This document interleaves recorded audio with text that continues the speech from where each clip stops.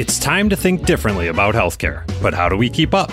The days of yesterday's medicine are long gone, and we're left trying to figure out where to go from here. With all the talk about politics and technology, it can be easy to forget that healthcare is still all about humans. And many of those humans have unbelievable stories to tell. Here, we leave the policy debates to the other guys and focus instead on the people and ideas that are changing the way we address our health. It's time to navigate the new landscape of healthcare together and hear some amazing stories along the way. Ready for a breath of fresh air? It's time for your paradigm shift. Welcome to the Paradigm Shift of Healthcare, and thank you for listening. I'm Michael Roberts here today with my co-hosts Scott Zeitzer and Jared Johnson. Today's episode is the first in a three-part series we're doing, a marketing refresher series, where we're going to be guiding you through parts of your digital marketing that tend to get neglected or forgotten, but they are vitally important to your online presence. Guys, are you ready to jump in? Oh, yeah. All righty, here we go. I was very enthusiastic. I like it. Here we go. This whole series idea kind of came up from some conversations that we've been having internally and conversations we've been having with clients. You know, there are different people and companies and hospital systems and all these different types of organizations. They've gone into survival mode at some point during the pandemic. You know, 2020 was absolutely crazy. So we're just going to put our heads down and just do the best we can to get through.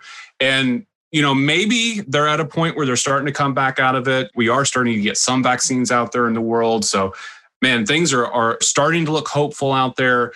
But things have changed a lot within organizations. They've changed a lot online. So maybe people aren't even aware that changes have happened. Maybe they aren't even aware that some of their online properties are in the state that they're in. So we're going to take a look at 5 things. And we're going to specifically look at search engine optimization for today's episode.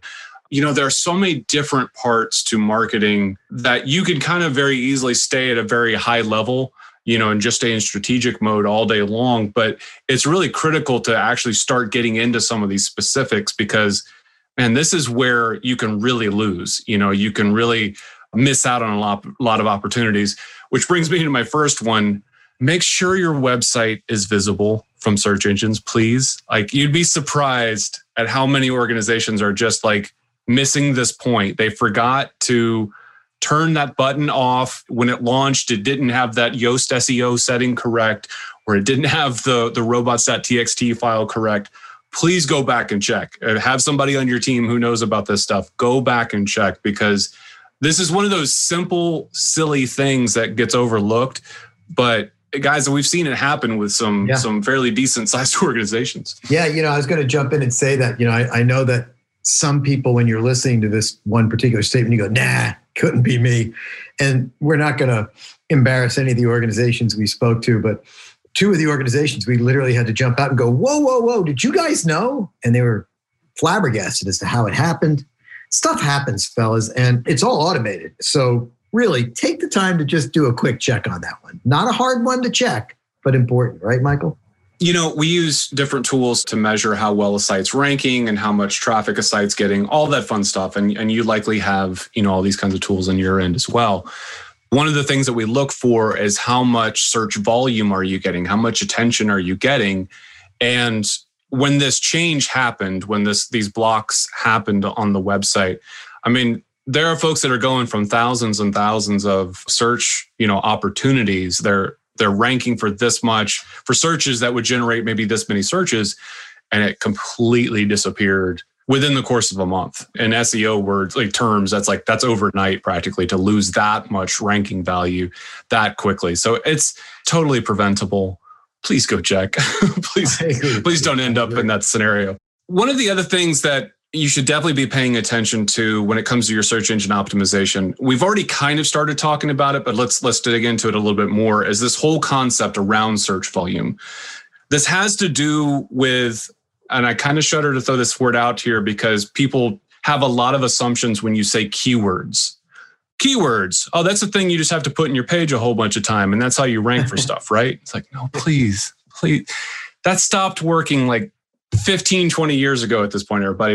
And I know that a lot of people are at very different levels of sophistication. Like I said, it's not the only thing that you have to worry about in your marketing challenges from day to day. But again, this is stuff that we still run into where you have those kinds of conversations. But Okay, here are the different search terms that you're trying to rank for, these words that are relevant to your business.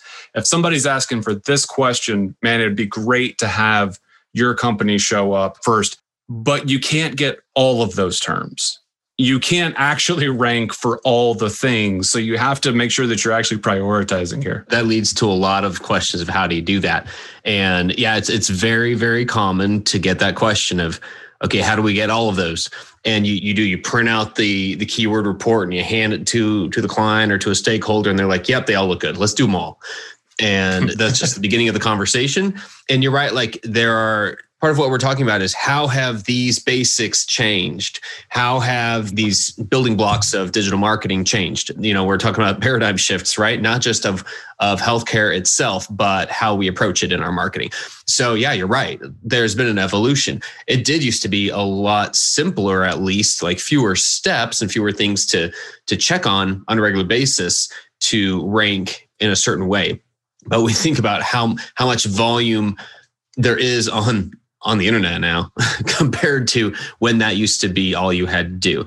And so I think it is a good reminder of what you're saying here of thinking about this. So what's a good approach here then to pick and choose which keywords or key phrases, or maybe we call them, target phrases, whatever we want to do? Because I'm with you, Michael, using the word keywords just makes people think that it's pretty automatic and it's something you just have to put somewhere.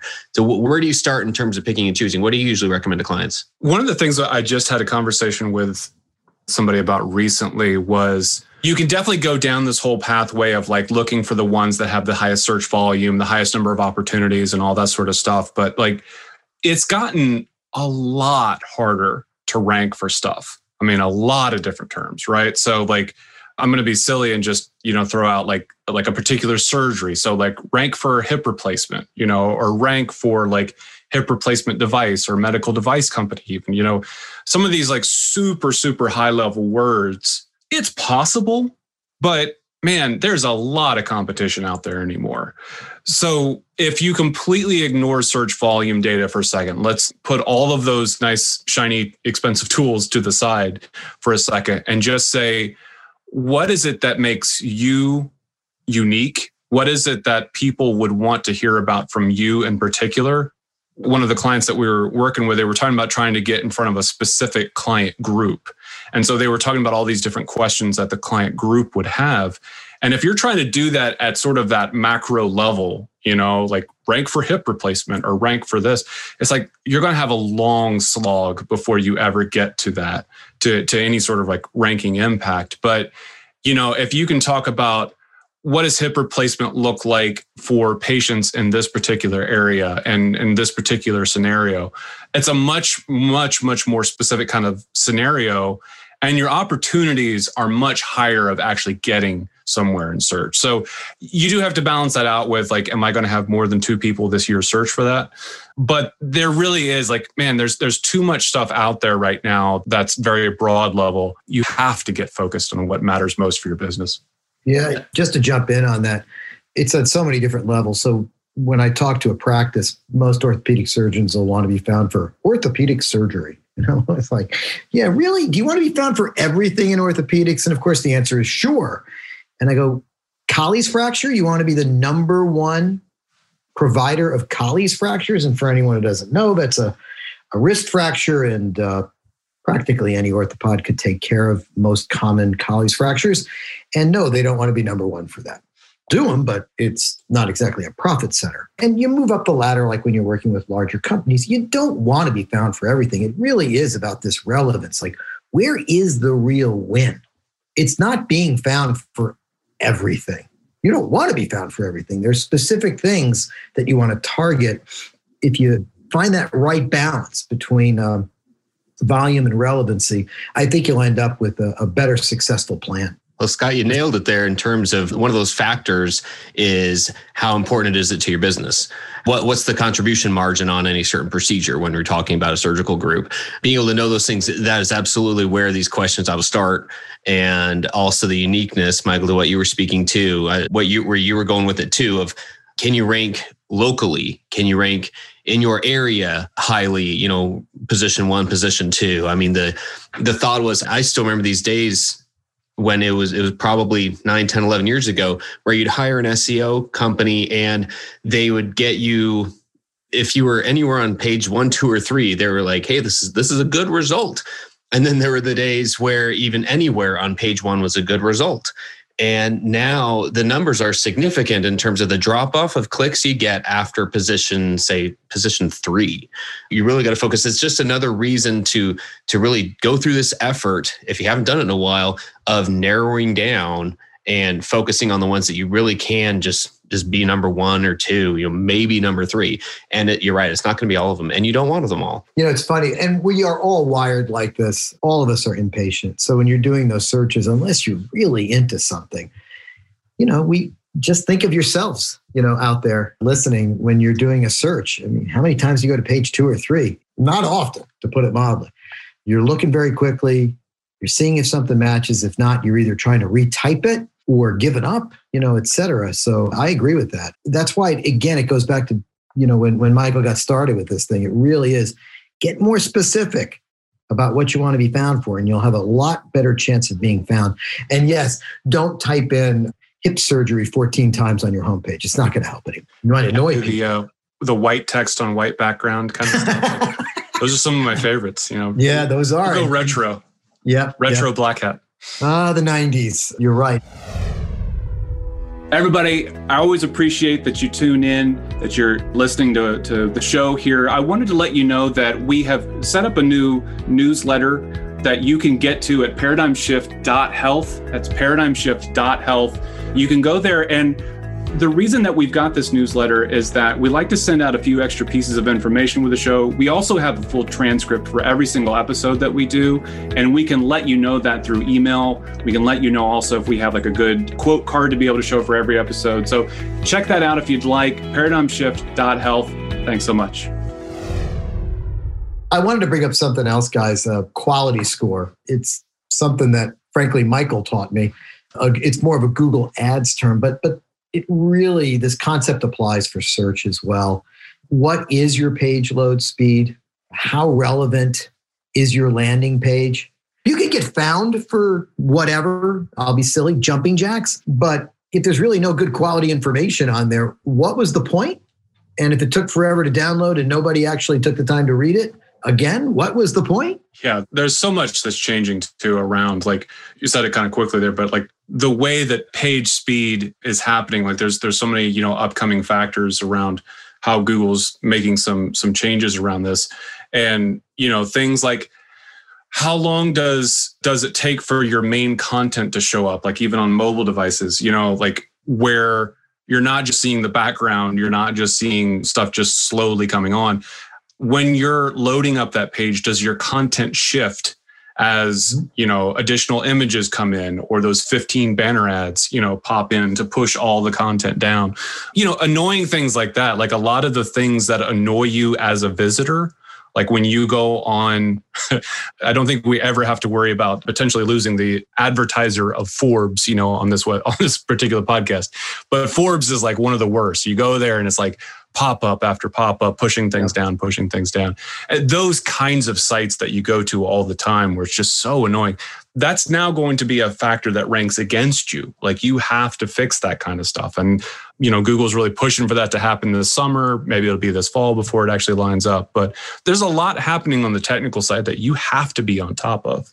Yeah, we do a lot of marketing acquisition audits, for surgeons. They're called patient acquisition audits. And part of it is just as simple as page load speed, both desktop platform and mobile, because guys, we've all been on the phone. If it's taken too long to download, I don't know about you guys, but I'm gone. I have no patience for it. I'm out. I think there's always somebody's trying to hack me or something, or I'm just too busy to deal with it, et cetera. And yeah, I don't go to Forbes anymore because I had to fight too hard just to read the information. Yeah. And I think, another important component of this when we're thinking about quality score is one that hopefully we don't have to really mention, but hey, we're talking about kind of dusting off all the things you don't think about. Mobile, optimized for mobile. So it should have been literally a box that was checked many, many years ago for any site out there, but there are still sites that aren't. So having some type of responsive design that accounts for mobile devices of pretty much all screen dimensions. Yeah. It was so easy comparatively 8 to 10 years ago when there was the iPhone 3 and there was 2 Android phones on the market, where it was, okay, well, there's just those couple of screen dimensions and you could either create just a different version of the page at those dimensions, but you only had to account for like 2 or 3. And it's crazy to realize how many sizes you have to account for. It's, I'd give a shout out to every web team out there who's figuring out how to make any web page look good on all those different sizes. So it's just another factor of this is recognizing that will rank against you if your site is not optimized for mobile. Yeah, it's a really valid point. Another really kind of building block kind of a thing is basically localized data. Google My Business, locations data. What I'm trying to say is where you appear when someone like what's the address that appears, that comes up? Is that the appropriate address? And I was kidding around before the podcast for Michael, when we talk about a practice's office, that's obviously extremely important. Number one, you're just trying to get patients to the right place. And number two, it is a basic building block. It's almost like, priming the walls before you paint. It's very, very important. But even for a larger company, a medical device company, et cetera, there are some other basic reasons why that's important. Yeah, there's going to be definitely like that proving to Google, proving to all the different, systems that are out there that this is an actual business that has brick and mortar.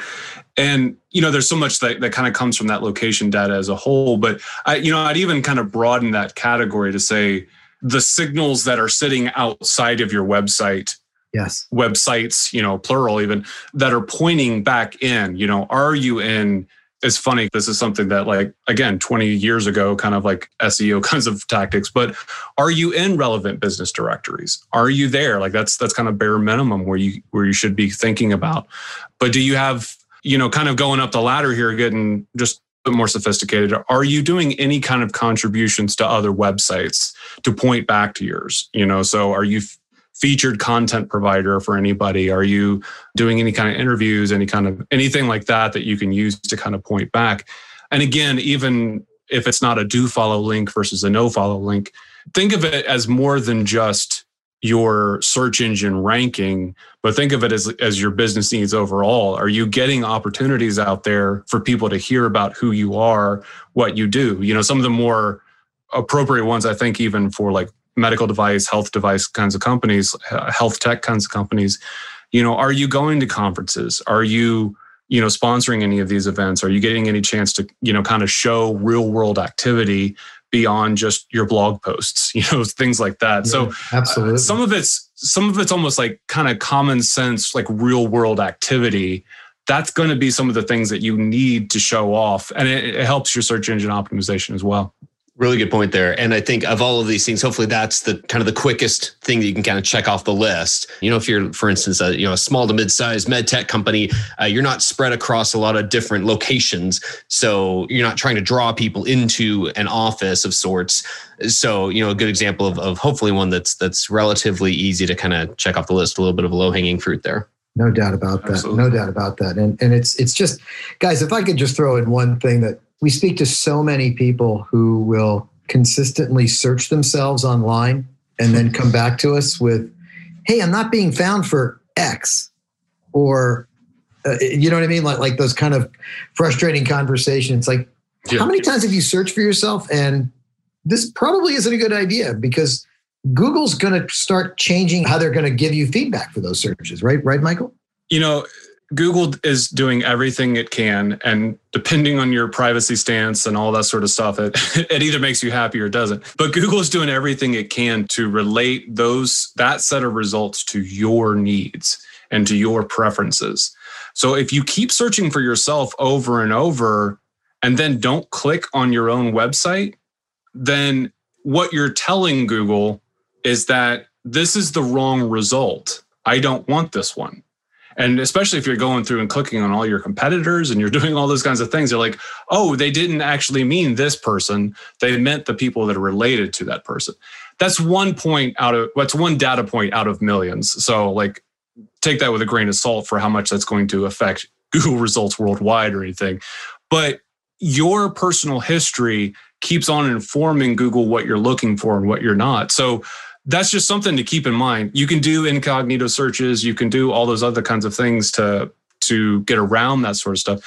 Get a tool, get a right. SEMrush, get any one of those competitors, get Moz. There's a lot of tools out there that will give you as unbiased as you can get a set of results so that you have some sort of standard to kind of compare it against. But yeah, it's one of those things that it's kind of like the equivalent of, we'll make the logo bigger on this design. It's like, just calm down. It's okay. There are objective ways to look at this and not just refreshing the browser over and over. Really good point there, Michael. And it happens all the time. We all do it. So really good thought there.